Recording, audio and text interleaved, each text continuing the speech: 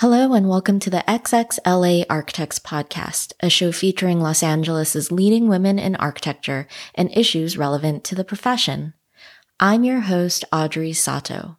Leslie Sidnor is an architect now working as the Director of Planning Project Management at Cumming Corporation. Leslie grew up in New York City wanting to affect change in the built environment, and so she went on to study architecture at Yale and then UCLA. After about 20 years in architecture, having risen to the level of associate principal, Leslie left her traditional career in architecture to work on the other side of things in project, program planning, and construction management. Throughout her career, she gained expertise in education projects, and we hear stories about her work, her experiences rising up and leaving a firm, and why being an architect now helps her excel at her current job. As women of color, we also discuss issues of race and gender and talk pretty candidly about our experiences. As you'll hear, Leslie and I met at AWA+D and Women in Architecture events. If you want to make connections and meet new people, I encourage you to come out to an event soon and make an effort to meet someone you don't already know. This month, there will be many chances to do so with the powerful conference on September 20th, where I'll be leading a lunchtime session on goal setting. Also, Architects' exhibit, Now What? Advocacy, Activism, and Alliances in American Architecture Since 1968, will have its opening party September 8th at WUHO Gallery. In conjunction with the exhibit, I will be moderating a panel discussion with AWA+D later this month. You can follow me on social media at XXLA Podcast for updates about the events. Now, without further ado, please enjoy the episode. So, growing up in the 70s in New York and watching all these huge buildings going up, and all anybody ever said is, oh, girls aren't construction workers. I'm like, oh, well, how do I get to affect what's around me? So I think it was high school. I discovered, oh, I could be an architect. Being the daughter of a New York City employee, she was there for 38 years and a dedicated public servant. And I wanted to be as well. So I found in my first job, I could do both. I could be a public servant. I could be an architect. You can do this because, you went to architecture school. We're all taught like, oh, we're going to go be the next, Frank Lloyd Wright, Zaha, Right. No, that's not going to happen. Not for everybody. For some, absolutely. Sure. But not for everybody. Yeah. So what else can you do? Right. And it's really disappointing, too, if you came out of school thinking that that's the standard of whether you're successful or not. Correct. And isn't that true about most things, is you kind of have to turn the idea of success on its head. It's not all about being the most famous, the richest, the most published. What's success, define success for you. For me, at 23, I was successful because there were, I think it was 45 families that had been living in shelters. And when I was done with that project that I did, 45 families had a place of their own to lay their head. What was that? There was a lot of abandoned housing stock in the 70s that the city would take over from slumlords, basically. And when that first kind of explosion of homelessness happened, the city made a decision, we're going to take all the stuff that we own and renovate it and make low-income apartments. And so the first project that I did were 3 buildings on Amsterdam Avenue in Harlem that at the time was kind of sketchy and now is really nice. You'd go and do the research of what that building used to look like. And a lot of those bedrooms were way smaller back in the day. I mean, one of those buildings we worked on, I think, was built in like 1898. So tiny little bedrooms. So there was a standard. You couldn't have a regular bedroom less than 100 square feet. You could have a 2-bedroom, 1 bath, but if you had a 3-bedroom, you had to at least have an extra half bath. So there were certain standards. We weren't just trying to cram people in. And so it was 3 buildings side by side, 15 in a building, so 45. And that was super rewarding to just that project was done and it was nice and clean and it was inexpensive, but it wasn't cheap. Mm-hmm. And, like I said, 45 families had a place to live. And then I decided to go to California. So I was done with that. So you just did the one project? Well, I did the one project because, projects take a while. Yeah, so I was there for 2 years from start to finish. That one project of 3 buildings, but then scores of other designs for buildings. We'd basically have to look at a building and evaluate, is it worth it? Can we get enough proper units in this building? Or are we going to try and do something else with this? Or are we going to try and combine 2 buildings to make one bigger building? So scores and scores of other designs, but actual full-fledged documents from inception to completion was that one project. Wow. Was that typical for a person to be able to work on a project start to finish? Yes. Nice. Yes. And very cool because rows of drafting tables.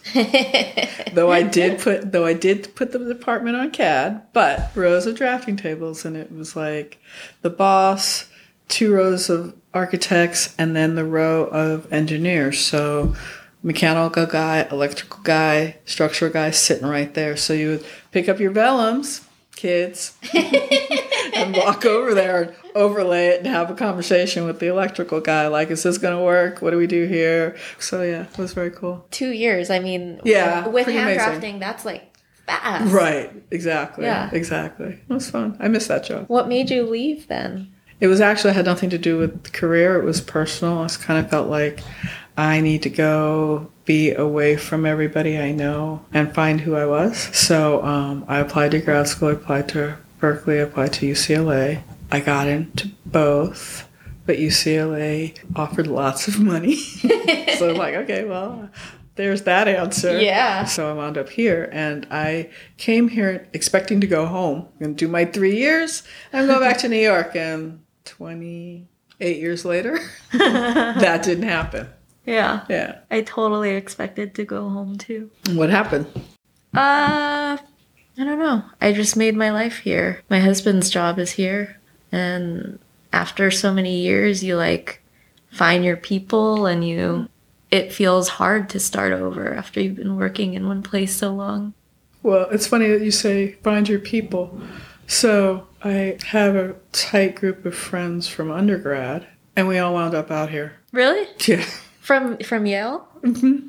That's amazing. We all wound up out here.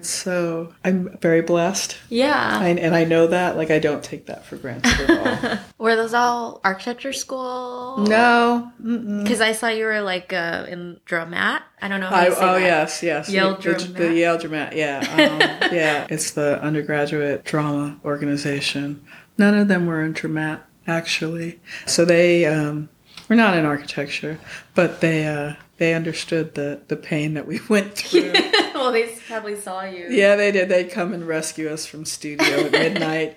Come have pizza and beer. Okay, but we have to go back to studio. Yeah, but it's so important to have friends who are not also in architecture school. Yes, that's very true. For so many reasons. Yeah. It's for perspective. It's for sanity. It's to kind of refeed your soul in a different way. Yeah. So yeah, absolutely. Actually, so I have a group of girlfriends. We all worked together for an architect in the 90s, right after the earthquake. Oh. We all wound up at this firm together, and we're still friends all these years later, which I'm really proud of, that we stayed friends. And everybody except for one is still in architecture, but we still get together after all these years, and that's super cool. But I don't have that many friends who are architects. I mean, I have a few. Obviously, you can't not. Right. But it's not all of my friends are architects. No, not so much. What was it about that place in the 90s? Because it must have been rare to have a lot of women in a place. It's funny. So it was Caldwell Architects. And it's funny because at one point John said, if I could get away with it, I would have all my staff be women because you guys just work harder and you're smarter.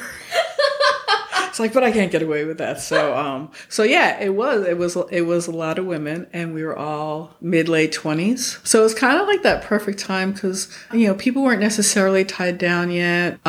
So we've been together through, babies and marital strife and career questioning.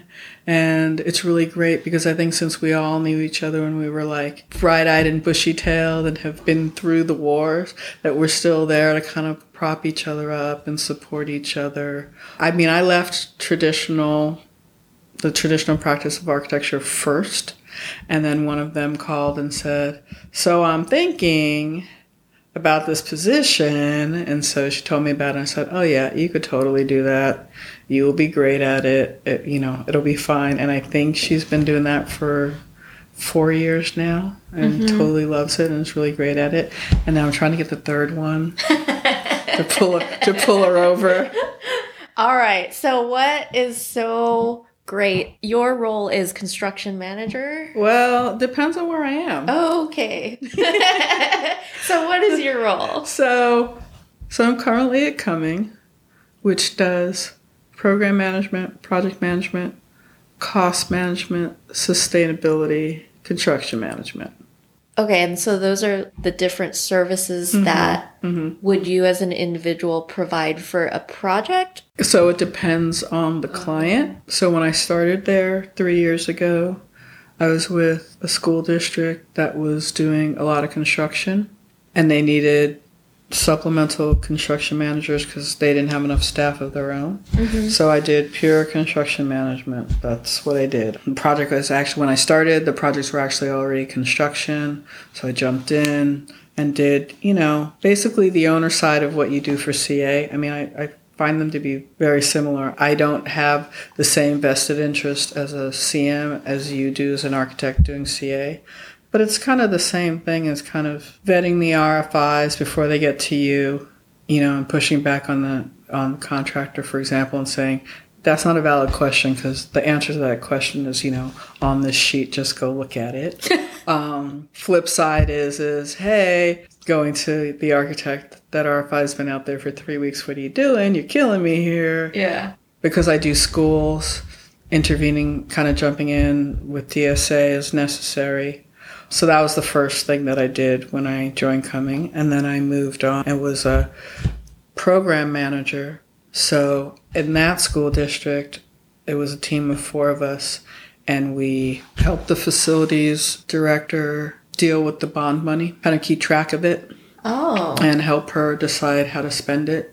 We served, it was me primarily served as design manager. So helping the architect understand what it was the district was looking for, but also working with them, keeping the schedule together, working on budgets, working out, kind of going back and forth between the architect and the owner, or at least bringing them together to have conversations about, how do we really want this to look? Can we sacrifice this to get that? And kind of trying to look at the bigger picture. And then part of my team would actually be out there with the stuff that was in construction. On that project, we kind of took care of everything. And then now I am on the planning side, planning schools. I think the easiest way to describe it is a design manager. Okay. So this is the scope. Here's the school. Here's the scope. Here's the budget. Here's the district standards. Working to do funding through the California Department of Education and the Office of Public School Construction, dealing with that, and kind of looking at overall, we're divided into regions, so kind of looking overall at our region, what are we doing, taking the lessons learned from the projects we already did to put it into the projects that we're doing forward. And Long Beach has a lot of money, so we're going to be at it for a while. Nice. So that's what I'm doing now. But then there are also Cumming people in the district who are doing construction management, who I never see, who are out there dealing with the contractor, dealing with the architect, getting the project built. And then there's a part of our office that does sustainability, working for Metro, working with school districts to make the most of the Proposition 39 money for sustainability upgrades, things like that. And then if you need a cost estimate, we do that. That's where we started as cost estimator. So. Oh, wow. So we touch everything except for design, actually. Yeah. So you basically have experience with everything. Like, without being the owner, you have that experience of, like, managing budgets and money and deciding what gets built or what the scope or the program is, all the way to helping to build it. And then as an architect in your past, you also had designed all of that. That's pretty crazy. Yeah. If you had asked me 20 years ago what I would be doing, I would still be, designing or project managing. How long were you, like, in traditional architecture? Well, I left 5 years ago, so give or take like 20 years. Do you think that you had to have the experience of being an architect in order to do what you're doing? I think I'm better at it because I was an architect. I kind of fell into school design because I grew up in New York and I didn't know that was a thing. Like, because schools in New York, they've been there my high school was considered new and it was built in 1955. You didn't really see new schools. Yeah. So, like, growing up, I was like, oh, well, in New York City, I'm not saying elsewhere. Sure. But, it just wasn't in my head, like, oh, people design schools. Because you don't get new schools in New York, so whatever. So I got out here and I graduated during the recession of 93. Oh, fun. Right. And didn't do architecture right away. Actually worked on movies and TV. But somebody who had graduated the year before me from UCLA knew I did CAD, which at the time people didn't do CAD. Right. And rare. So he called me and said, can you come work for us for a little bit? We got this project to finish. I'm like, okay. Well, it was a school. And they did a bunch of schools. And so I was there for 8 months or so and did a couple of private school dorms and worked on a library and, various school buildings. And I was like, okay. But I didn't think about it. This was the work. And then I wanted to leave there and I applied at Caldwell and Caldwell did schools. We did a couple other things, but we did schools. I'm like, oh, it's a thing. Almost every other job, with a couple of exceptions after that, I did schools. And I never went to firms because they did schools.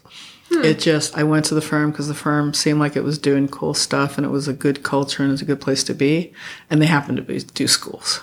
Wow. Do you think that helped you to get hired, though? I'm sure, right? After a while, yeah. It becomes a self-fulfilling prophecy. Oh, you know DSA. Oh, you know how to do schools. Right. Come, please do that for us. So, yeah, it absolutely. Nobody would hire me to go do a hospital. I've done them. But I don't know. I've worked. Okay, I haven't done them. I've worked on them, but nobody would hire me. Oshpod, no, thank you. That's fine. Thank you very much. Next. So, yeah. Well, they might hire you, but not at the level that you are. True. We had a project. It was a very difficult site. It was kind of a difficult contractor. And the district asked us, we need somebody on site all the time.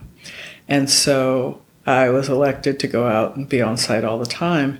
And that was kind of the trigger, just to be out there, to be in a hard hat and vest every day, walking the site with the contractor and the owner's rep, looking at problems and kind of solving, here, this doesn't work. Well, what do you think works? That. I was like, oh, that's not going to work, but we could do this. Going back, sketching it up, vetting it if I needed to with, mechanical or structural, whatever, and then getting it done. And just watching almost from ground up, watch this building come to life. I think we finished the Saturday before the Monday that school started. Oh my God. Yeah, we raced, but we got it done. They really needed you. But it was great because it was like, see, this is what I wanted to do.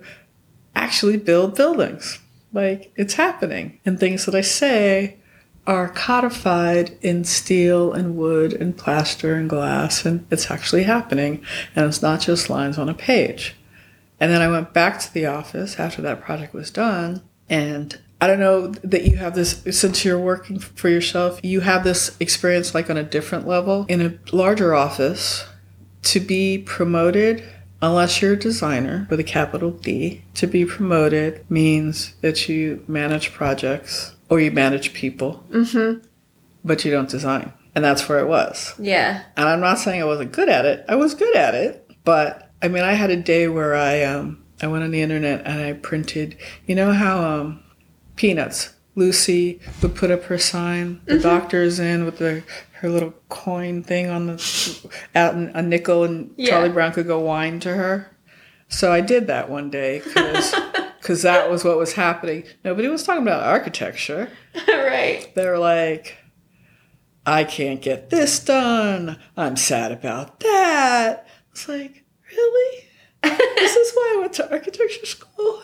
Yeah. To like listen to you guys whine? Like, this is not why I went to architecture school. Yeah. And so, you know, the disenchantment grew a bit. And somebody that I worked with many, many years before had risen to being a program manager at a college. And so I went to him, tried to get a job for us because they were going to build a child care center. Like, oh, we want to do that. So I go to do my song and dance up, hire us. And he said, oh, that's why you're here? I was like, why did you think I was here? And he said, oh, I thought you wanted a job because I have this big project I'm going to build and I want you to manage it. And I was like, oh, okay. And it took about a year for it to come to fruition, but I was like, yes, thank you. What, you want me to manage an $80 million job? Yes, thank you. Yes, I want to do that. So that's how I made the leap. Holy cow. Yeah. But like, okay, so 2012, that was still like the recession. That was still difficult to get projects. Yeah. And difficult to get a job.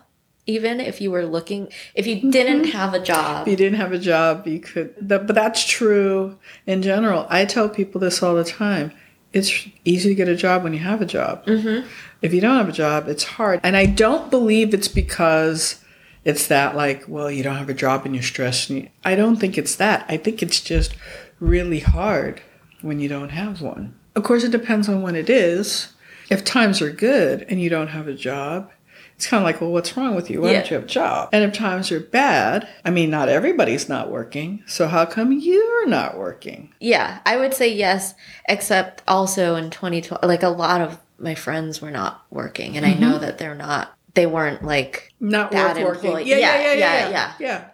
No, that's very true. It's funny because I'm friends with a woman who, she was my TA, and many years later we wound up in the same place. And she worked forever, and she's really talented, and she's great, and she, you know, lost her job during the recession, and I was like, oh, that's not good. Yeah. Like when people you know are good are losing their job. So I consider myself lucky that I didn't. Right. And that I was in the right place at the right time. And that the firm survived and, you know, we managed to push through. So in that job, you were going after work for your firm. You were managing people. And projects. I mean, what was your title or your role at that point? You must have been pretty high. When I left, I was an associate principal. Yeah, that sounds like it's a pretty high up there kind of role. From the perspective of, let's say, a 20-something-year-old working in an office, you kind of like made it. You know what I mean? Like, yeah, no, I don't. I totally agree. And it's funny because I made associate principal, and I think I left a year later, and everybody looked at me like, are you crazy? What is wrong with you? And I said, well, but I don't want to be doing this. Like, the title is all well, fine, and good. Well, my mom used to say, from the Pope to the panhandler, everybody's the same. And what she meant by that, because we would talk about it, is the title is the title. What are you doing? Because you could call somebody a sanitation engineer, you can call him a garbage man. What's he doing? So yeah, okay, I'm associate principal. I totally appreciate that. I don't take anything away from that. I just didn't want to be doing that. Yeah. It was just that simple. It's great. And I loved my job until I didn't. I mean, I got up every day, thankful to work where I worked and for whom I worked for, to somebody I'm still very close to, who is still my mentor, who I still call. But I just didn't want to be doing that anymore. Because especially recession, especially when you're not one of the bigger firms, you're not doing really great stuff. I mean, I was doing $150,000 modernizations on classroom buildings. Mm-hmm. Like, really? Right. I wanted to be building. Yeah. You know, I wanted to be building. I didn't want to be like putting in new cabinet work and a new marker board in a classroom. Like, that was not like, no, I don't want to be doing this. And it's impatience. It's my impatience because the office is huge now. They're doing amazing things. And I was just impatient. But my impatience, I feel like, paid off for me because I've done some cool stuff since I left. Yeah. So it sounds like that decision to leave was really easy for you. I mean... No. The look on my face is because, yes, it was easy for me, except for the fact that I loved my boss. And it was like leaving a friend. That's so rare, by the way. Oh, I know. Okay.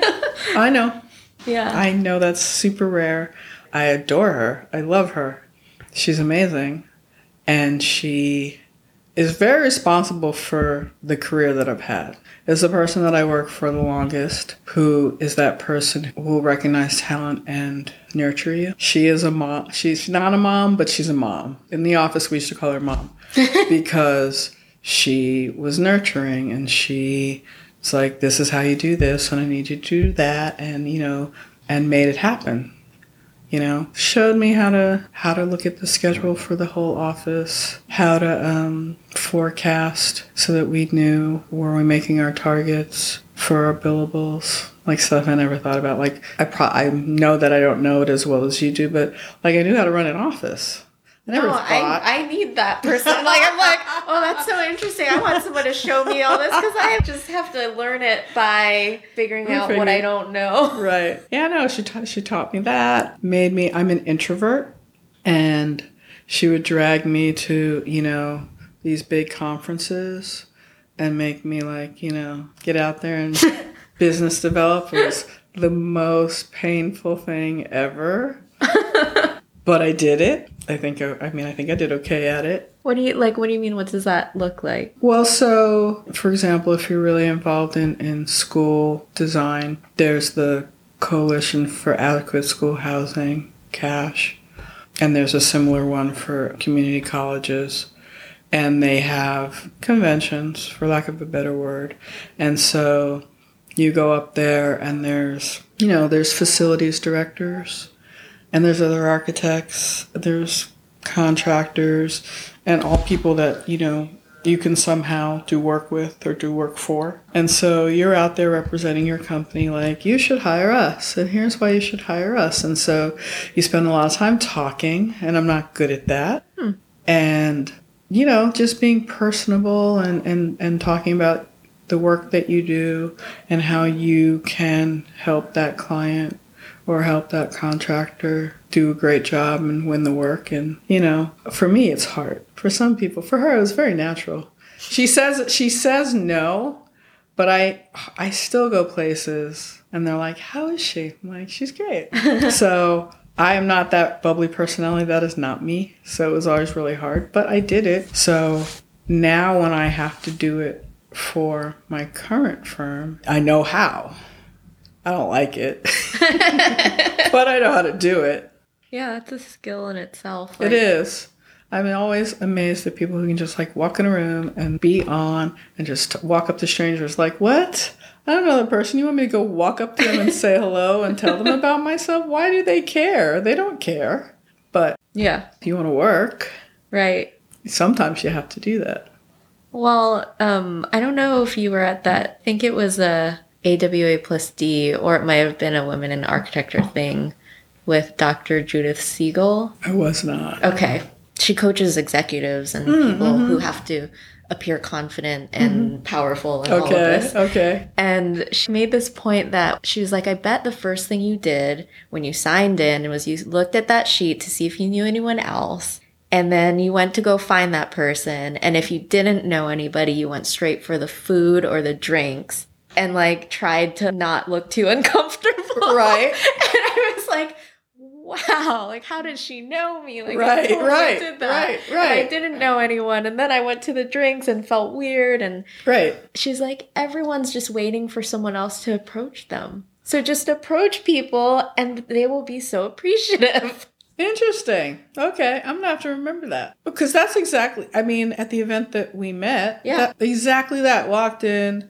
Oh, nobody I know is here yet. Oh, I'm gonna go have some tea. And I think you and I just wound up. Did we meet at the food or do we meet sitting next to each other? I think we met at the food. We met at the food. Right. Mm-hmm. See? Yeah. I have to remember that. That's good. I never think anybody's feeling like me. I'm like, oh, everybody else here is just ready to chat, get their chat on, and they're so interesting, and yeah.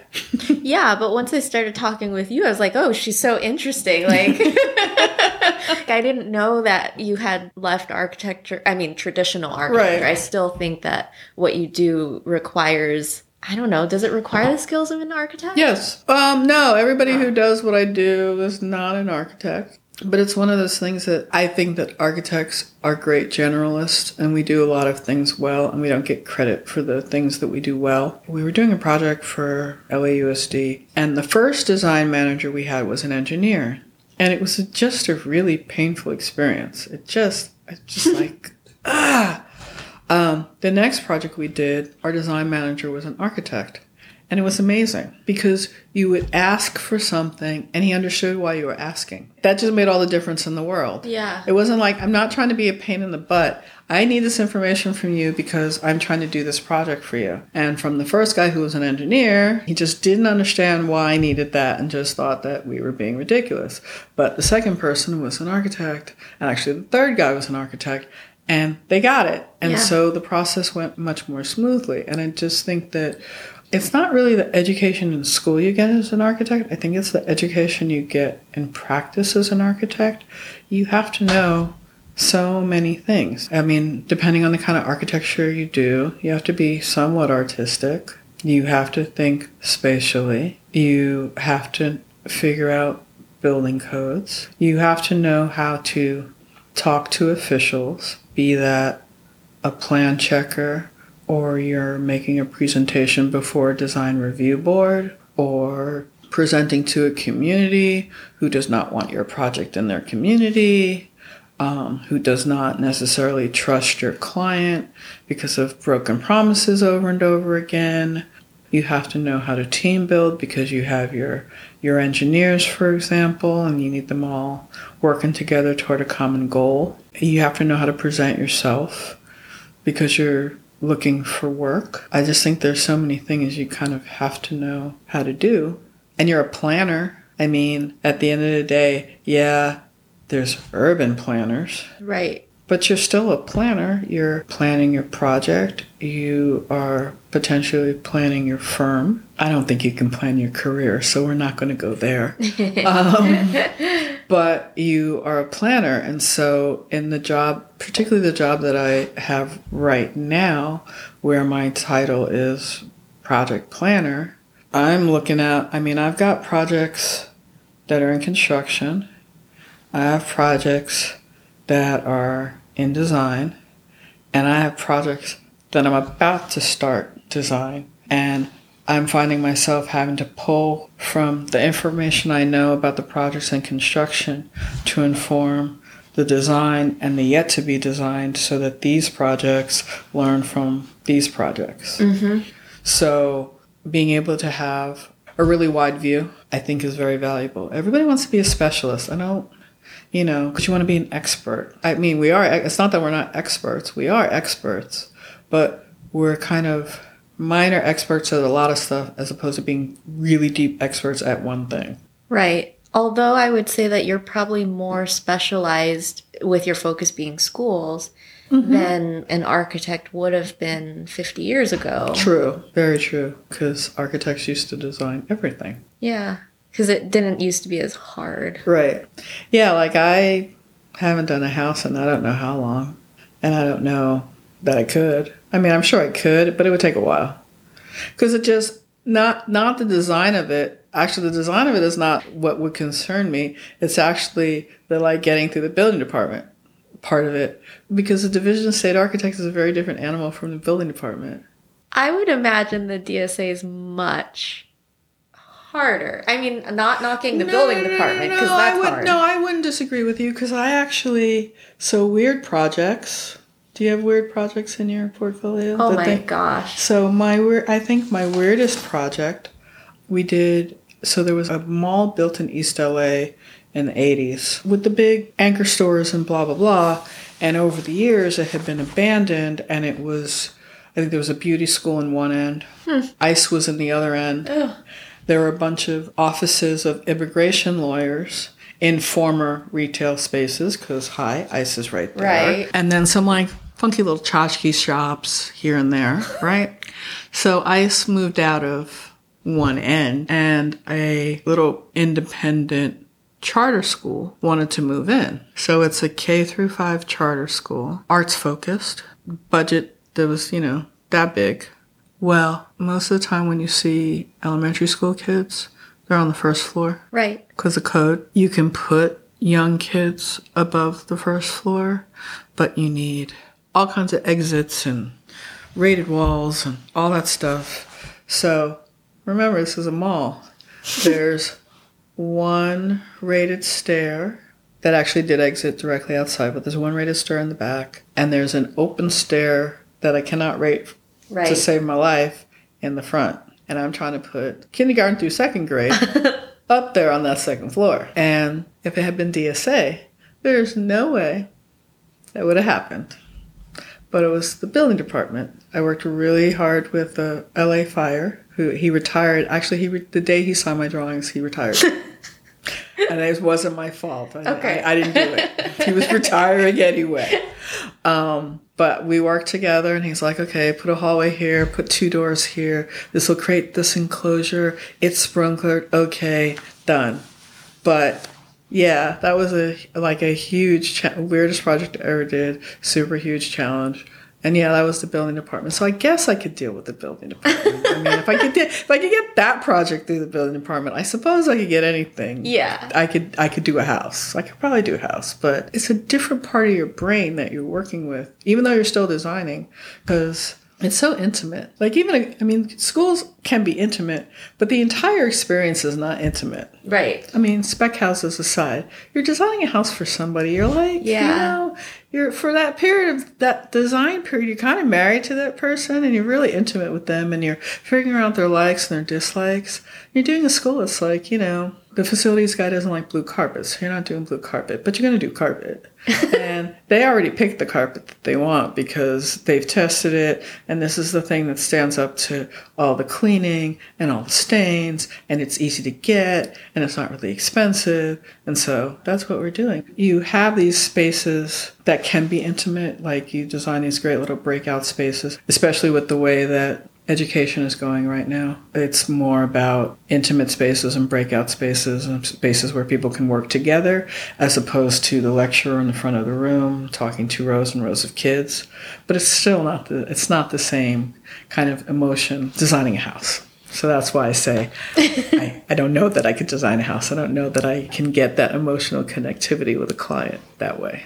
I'm sure you could design a house. I think luckily I have nice clients who are good human beings. Mm-hmm. So even if they are being difficult, I can remind myself they don't mean it. Okay. But I do envy the more commercial, the quicker jobs. I do miss that, where I can kind of get something done and accomplished and not have to redesign something over and over again. Yeah. I think it's more difficult than it should be, and it's all of the different regulations and the amount of regulation and bureaucracy that you have to literally become an expert on in going through that process just to build a house is kind of nuts. But I think you could do it since you've done schools. I think that's actually why architects make good legislatures. You think? Are there? Yeah, actually, a friend of mine from architecture school is a councilman in the city of Houston. Oh. And I think it's just because, we have to deal with rules and regulations all the time.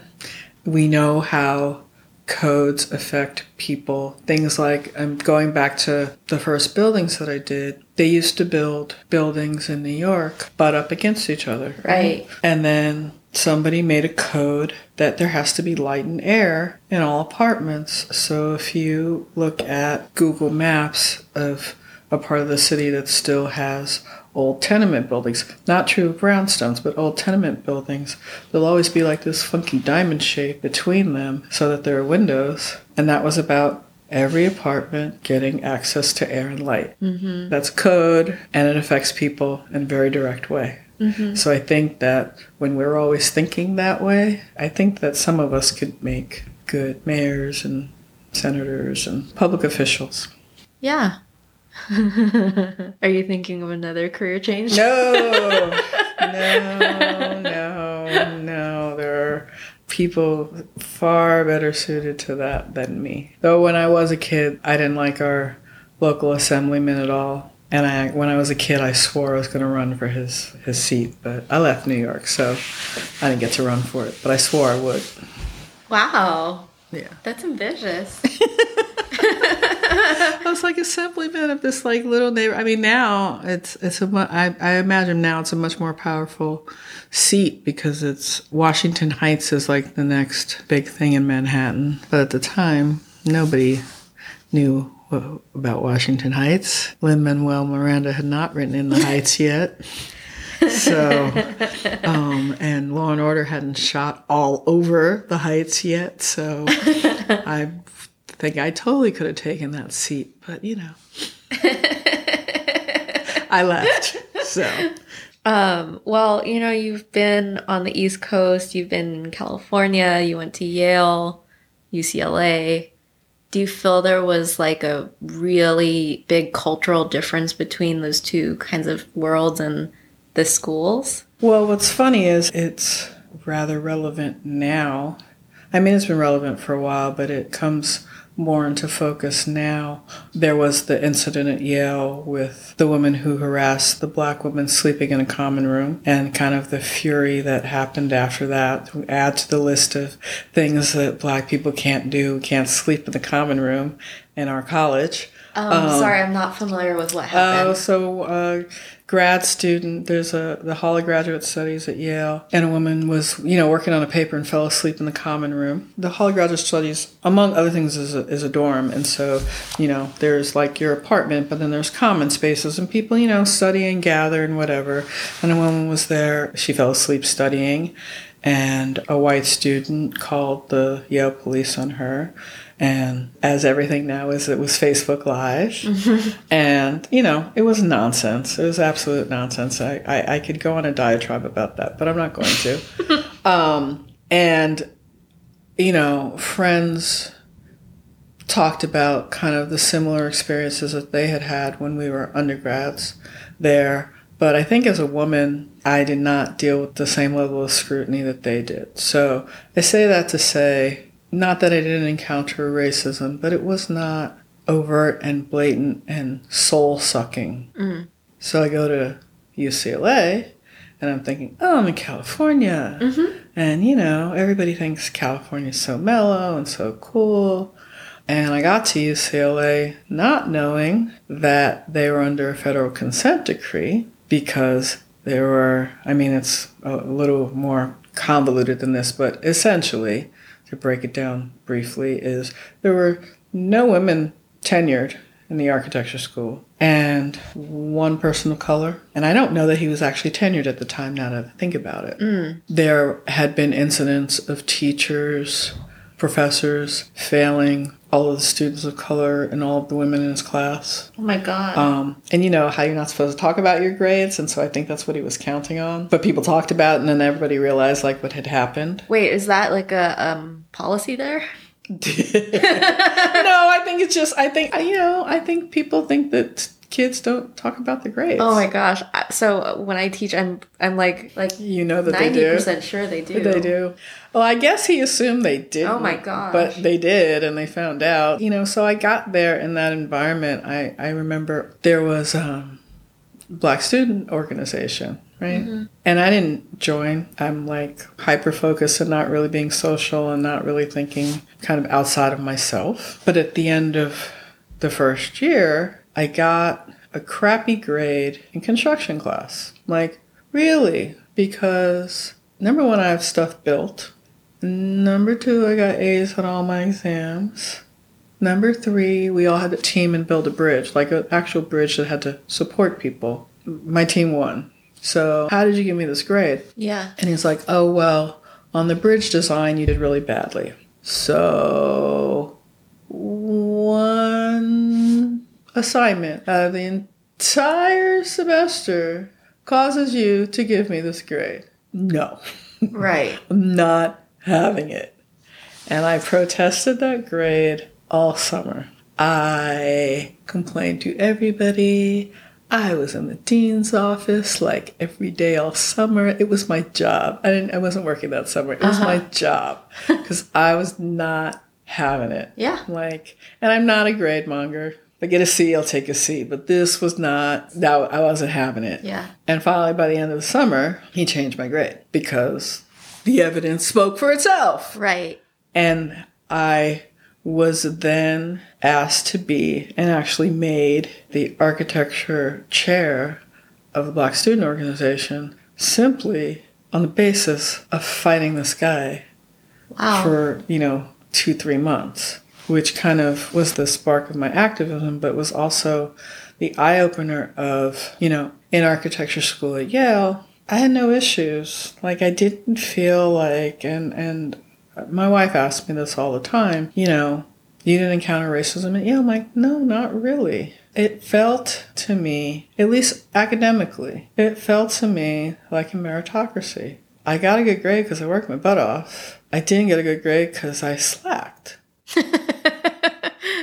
Done. Straightforward, It was pretty, it wasn't like, he could have given me a better grade on that drawing, but I'm a woman. So, I never felt that way. I never had issues with the grades that I got.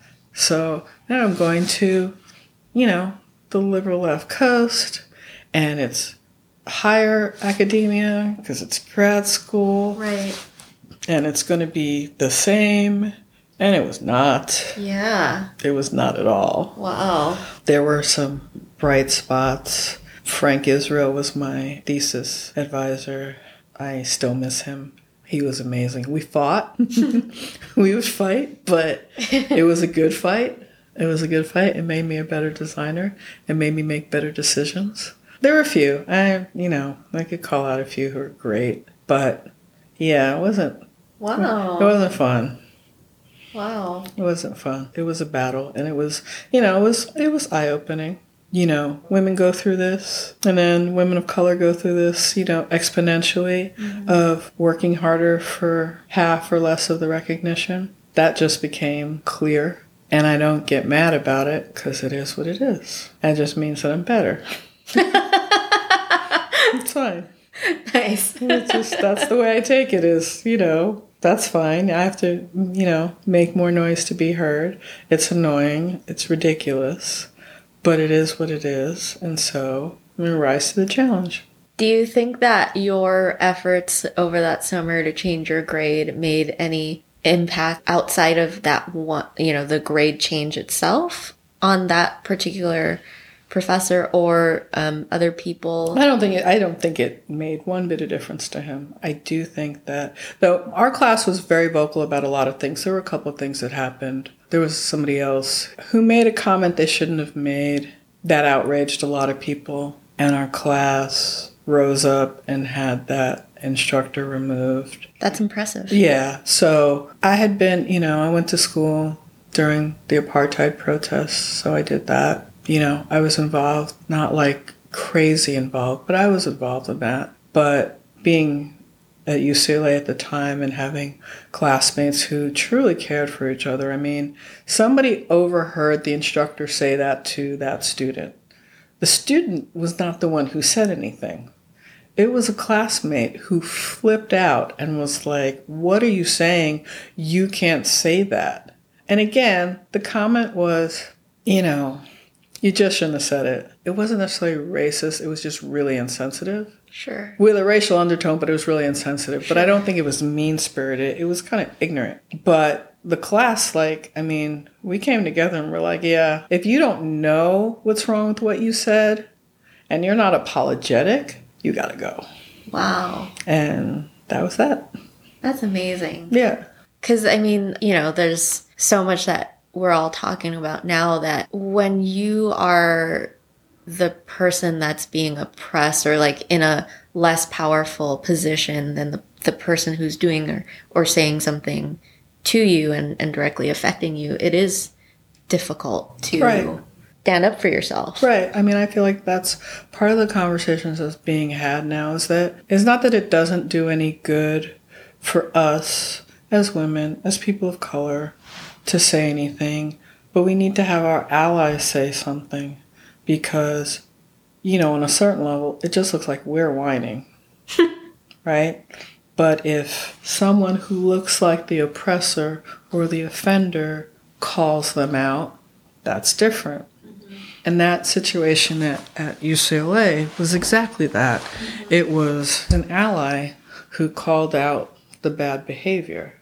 And our class our class was pretty feisty. There was one, I remember a crit by an architect whose work I like, but personally I think is a jerk. Who's probably on that list, that Architecture Me Too list. Yeah. I haven't looked, but if I look at and see his name there, I'm not going to bat and I'm not going to be surprised at all. But he was berating a really beloved class member, and people flipped out. It was like, you can't talk to him like that. It was amazing because you know how it goes in reviews. Yeah. Students don't talk. They get knocked down and they don't speak up and nobody speaks up and you just take it and then you go home and cry. And go out, cry, have some beer, and think I'm quitting architecture. And our class was like, no. You cannot talk to him like that. That is not constructive. And how dare you talk to him like that? Like, we were a pretty feisty class. Yeah. I mean, okay, so in all fairness, I don't think I've sat in a review like that maybe in a very long time. Like, I think things used to be remarkably bad. Yeah. Yeah. Even if I hate what I'm looking at, I always make it a point not to be that juror. Because they worked hard. They just didn't get their idea across. And so I feel like the idea is to help them get their idea across. Yeah. Period. You didn't succeed. Here's why you didn't succeed. It's not because you suck. Right. You'll make a horrible architect and you should just go home. It's not that. It's that you didn't develop that thought. Right. And you thought you were saying this and you didn't say that. It says this instead. Or it says it, but it says it really weakly and it allows me to think all these other things. And I'm sure that's appreciated. Well, I love to sit on juries because I think we passed 400. There are only 400 Black women licensed as architects in the country. So I feel like I got to represent. I was very excited to see there's a new TV show, Marlon, which is Marlon Wayans. His wife's an architect. And I'm like, oh my God, who did this? Who's responsible for this? She's Black and she's an architect. Yes. It was like, everybody's looking at me like, are you okay? No, I'm not okay. Like, this is amazing. She's an architect. There's only 400. Like, how did they pick for her to be an architect? Like, that's amazing. And it's a good representation of an architect because sometimes, because you know how they represent us. Yeah. And it's kind of like, really? That's not what we do. Right. That's not how that works. we can be proud. Oh, cool. I'm going to have to look it up. Yeah. I think it's the episode where they go and talk to their kids' class on, like, career day. Oh, that's so cool. And she just says, I'm an architect. And I was like, wait, what? We didn't know that in the first 2 episodes. So that was very cool. Do you feel like you have this responsibility? So I kind of feel this responsibility as well, just being female. A lot of architecture students are Asian, so I'm not I think they have enough Asian people to look at, but I feel it much more strongly in terms of being female, that it's important for me because I'll often be the only female on a panel. Mm-hmm. Do you feel isolated sometimes in our profession as a Black woman? Or is that not an issue for you, personally? I think as I get older, it's more of an issue, which is weird. I imagine it should be less of an issue. But I think it's more of an issue now. Why is that? I think just because of the climate that we're in. As a woman, we can do anything. Yeah. As people of color, we can do anything. Yeah. But there's this climate that says that we're only supposed to be doing certain things. Right. So there's not an expectation that I am an Ivy League graduate. There's not an expectation that I am, that how many times do you tell people you're an architect and they're like, oh, I wanted to be an architect. Like, it's that cool profession. Like, I'm not supposed to do that. You don't see Black women architect? Wait, no.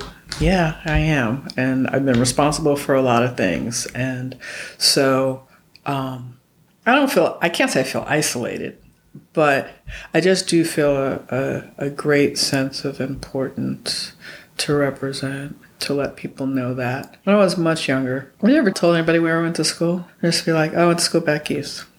Oh, I went to school in Connecticut. It was not like a thing that I talked about sometimes. Yeah, I used to do it all the time. And a friend of mine had me do a talk to some inner city kids about what I do. So I'm an architect and this and that. And she stopped and she said, tell them when you went to school. I went to Yale. And like mouths dropped open, eyes popped wide open.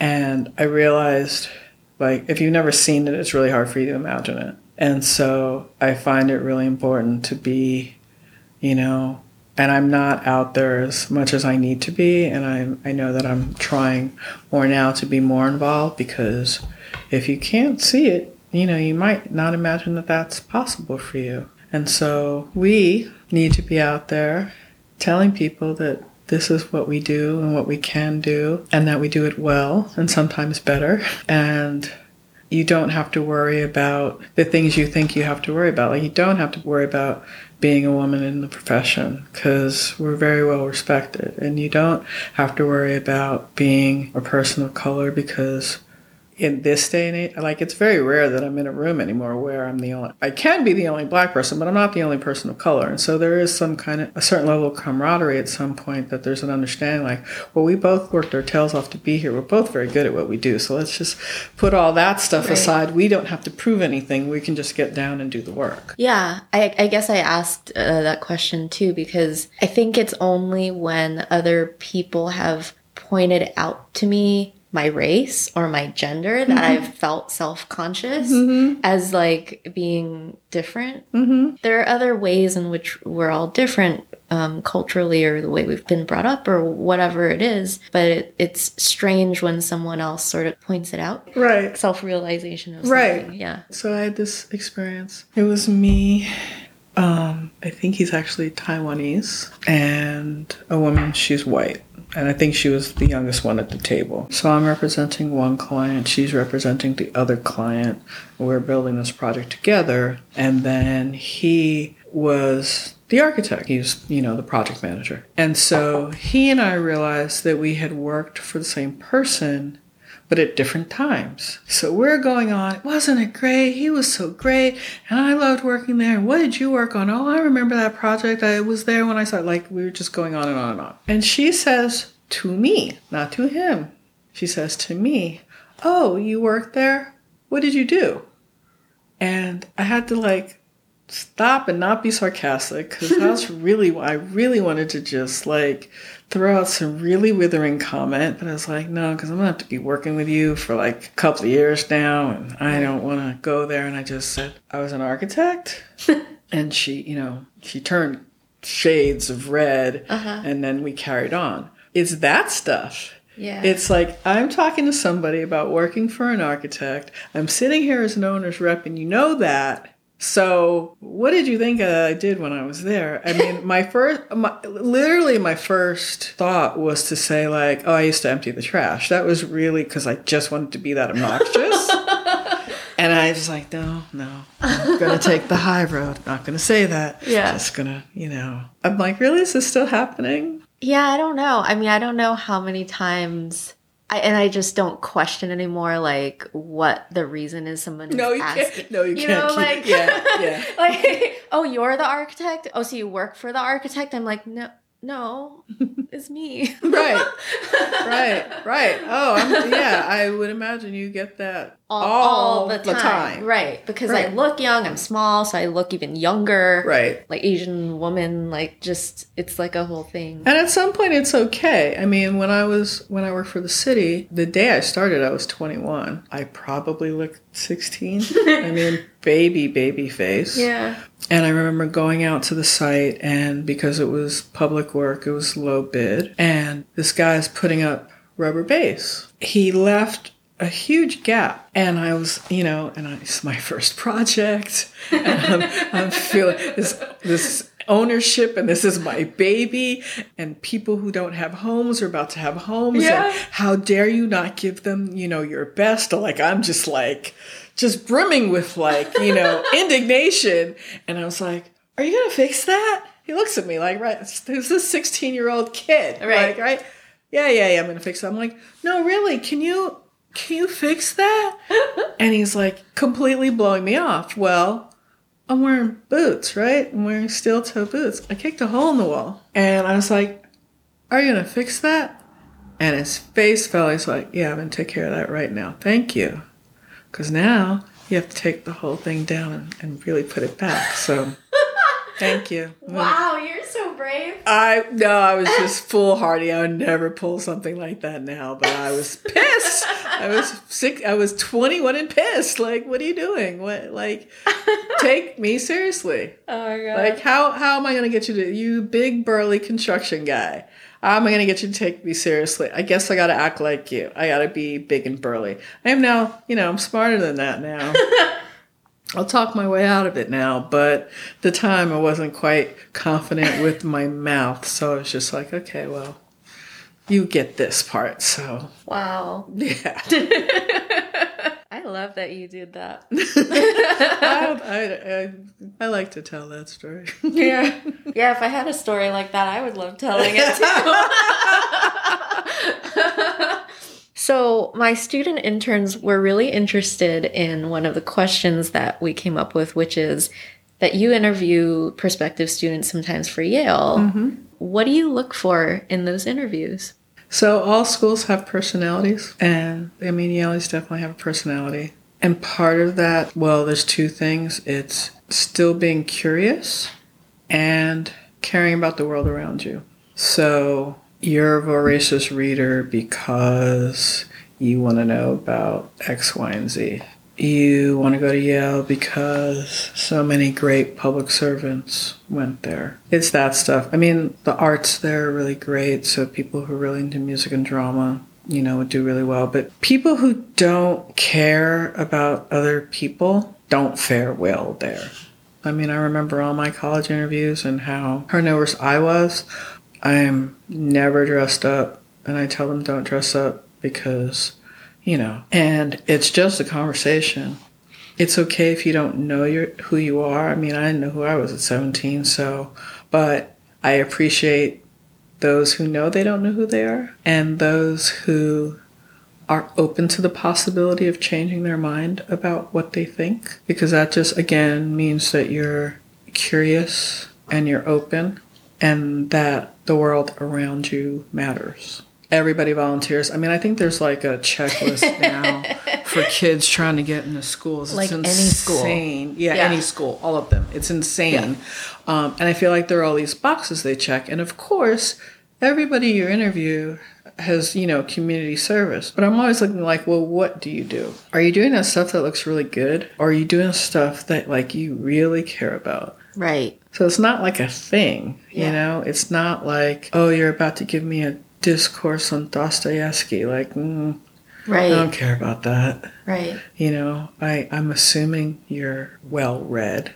I often ask how they deal with a challenge they didn't do well on or disappointment. Because if disappointment knocks you down for a really long time, it's not the place for you. You have to be disappointed and learn from your disappointment and move on.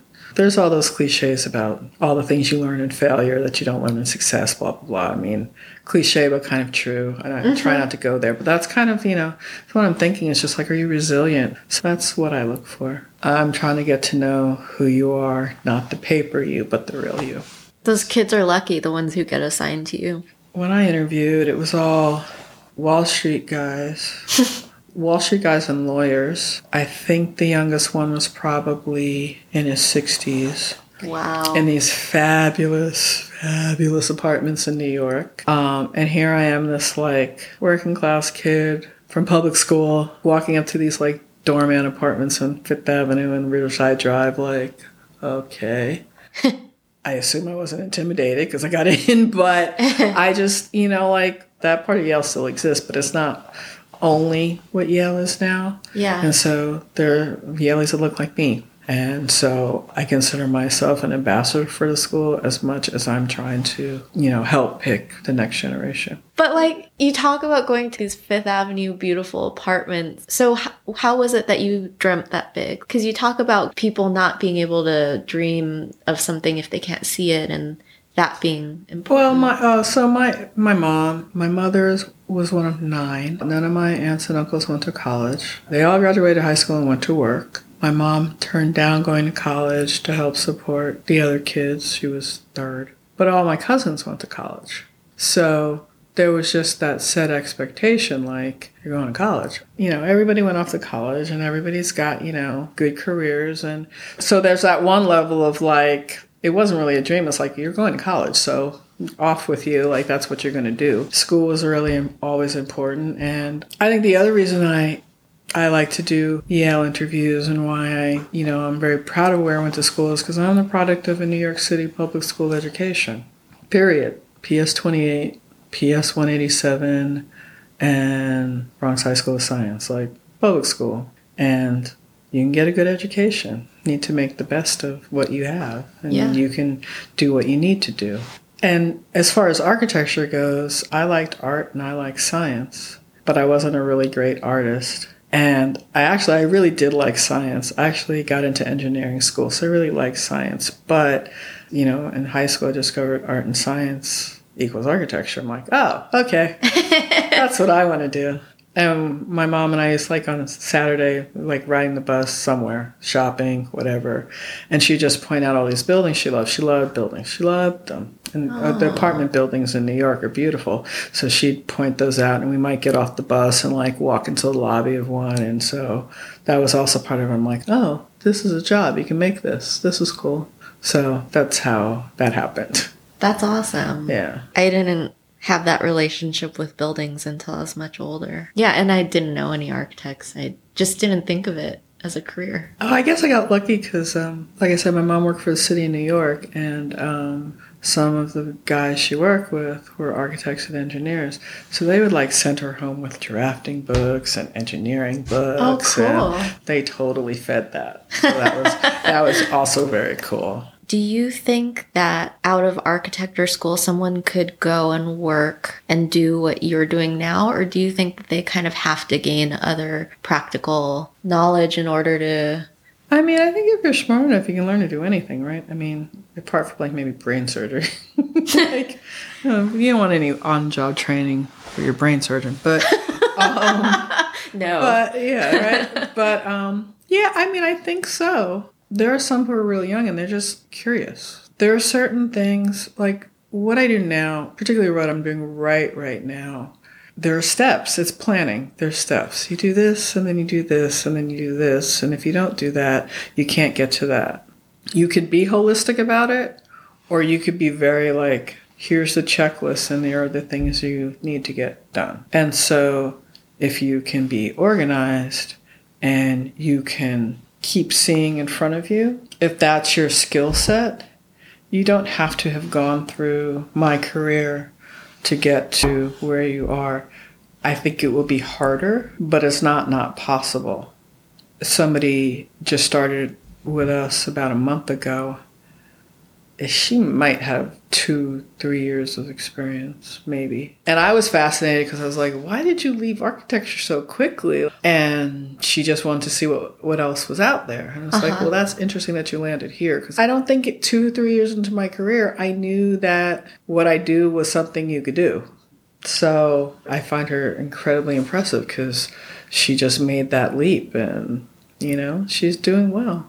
She's got her whole career ahead of her. Ahead of her, right. I mean, we just had a conversation. She said, so should I do my CMAA or my PMP or do my license? And I'm just like, well, why wouldn't you do your license? You're an architect, But she's already at that point where, is it going to be worth it for me to do my license if this is what I want to do and I'm really good at it and I'm really enjoying it? And I encourage her to do her license just because I just feel like it gives you so many options. If you do your PMP, you're always a project manager. And it just means you're a project manager. No offense to project managers, because I was one. But, you learn how to manage a project. I don't know that you learn how to plan and get creative. If you do your CMAA, you'll be a construction manager. And that's what, you'll be a construction manager. And I've worked with construction managers. I mean, I've been one. But I've also worked with construction managers who are fabulous construction managers. But I would let them manage a project. Wow. In fact, I worked with one who tried to manage a project, and I was like, no, let me do that. It's too painful. Let me just take care of that. Go back in the field and deal with that. Because I just feel like there's those architecture skill sets. So, as an architect, you think you can do all of those rather than just one of those, pigeonholing yourself into one? Mm-hmm. Was there one that you enjoyed the most? I really enjoyed the planning side. Construction management, there's a lot of conflict. I would imagine. It's stressful. It's stressful because the contractor is going to fight because you think he's delaying the project and he's not, and he wants more time, or here comes that change order, and it's just like, oh, no, I'm not going to give you $30,000. How about 25? No, how about 20? And that whole dance that you have to do. I don't find that fun. I mean, the part that I found fun was like solving the problem of, this looks like this, what do we do? Okay, well, we could do this or we could do that. Write the RFI to the architect and tell him what you think you should do. And I felt like as a CM, I was like the team coach, trying to get them to play well together. And program was like very clinical. It was a lot of worrying about money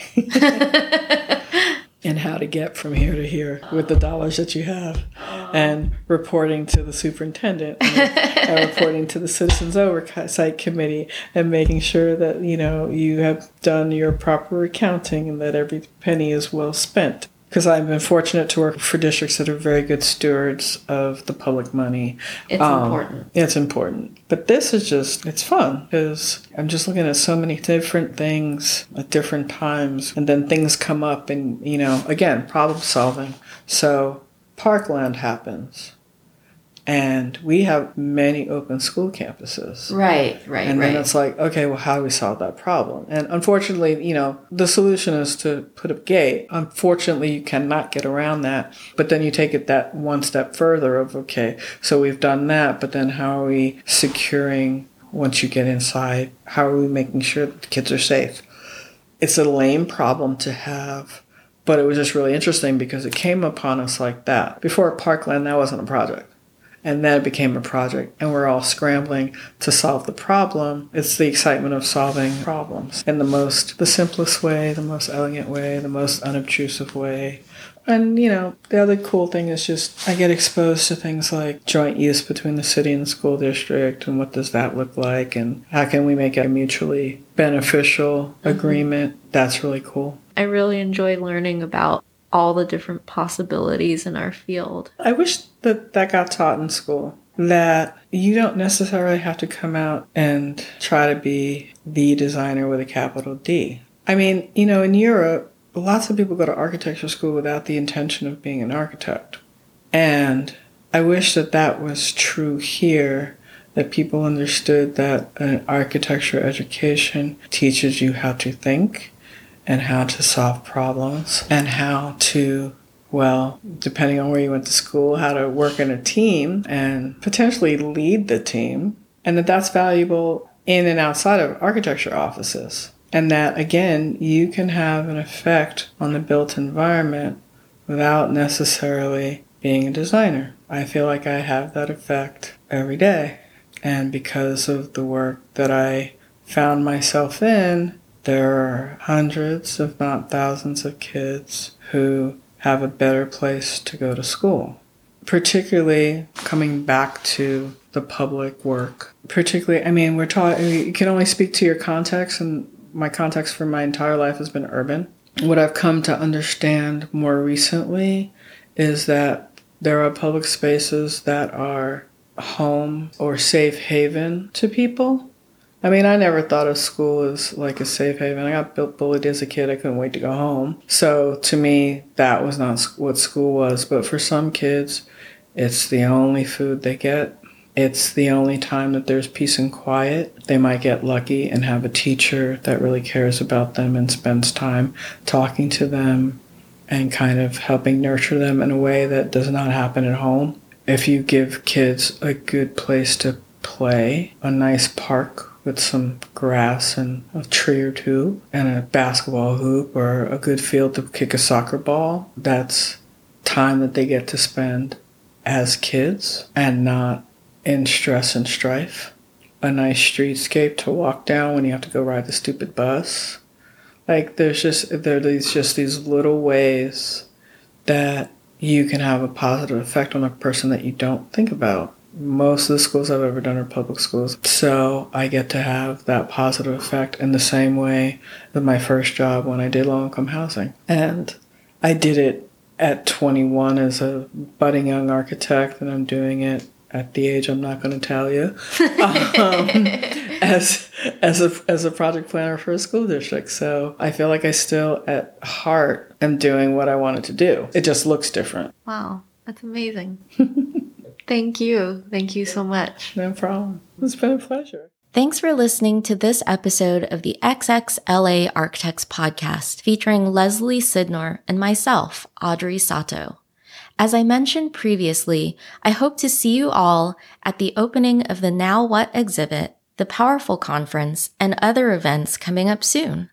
You can find me on social media at XXLA Podcast or online at xx-la.com. I hope to hear from you soon. Thanks for listening.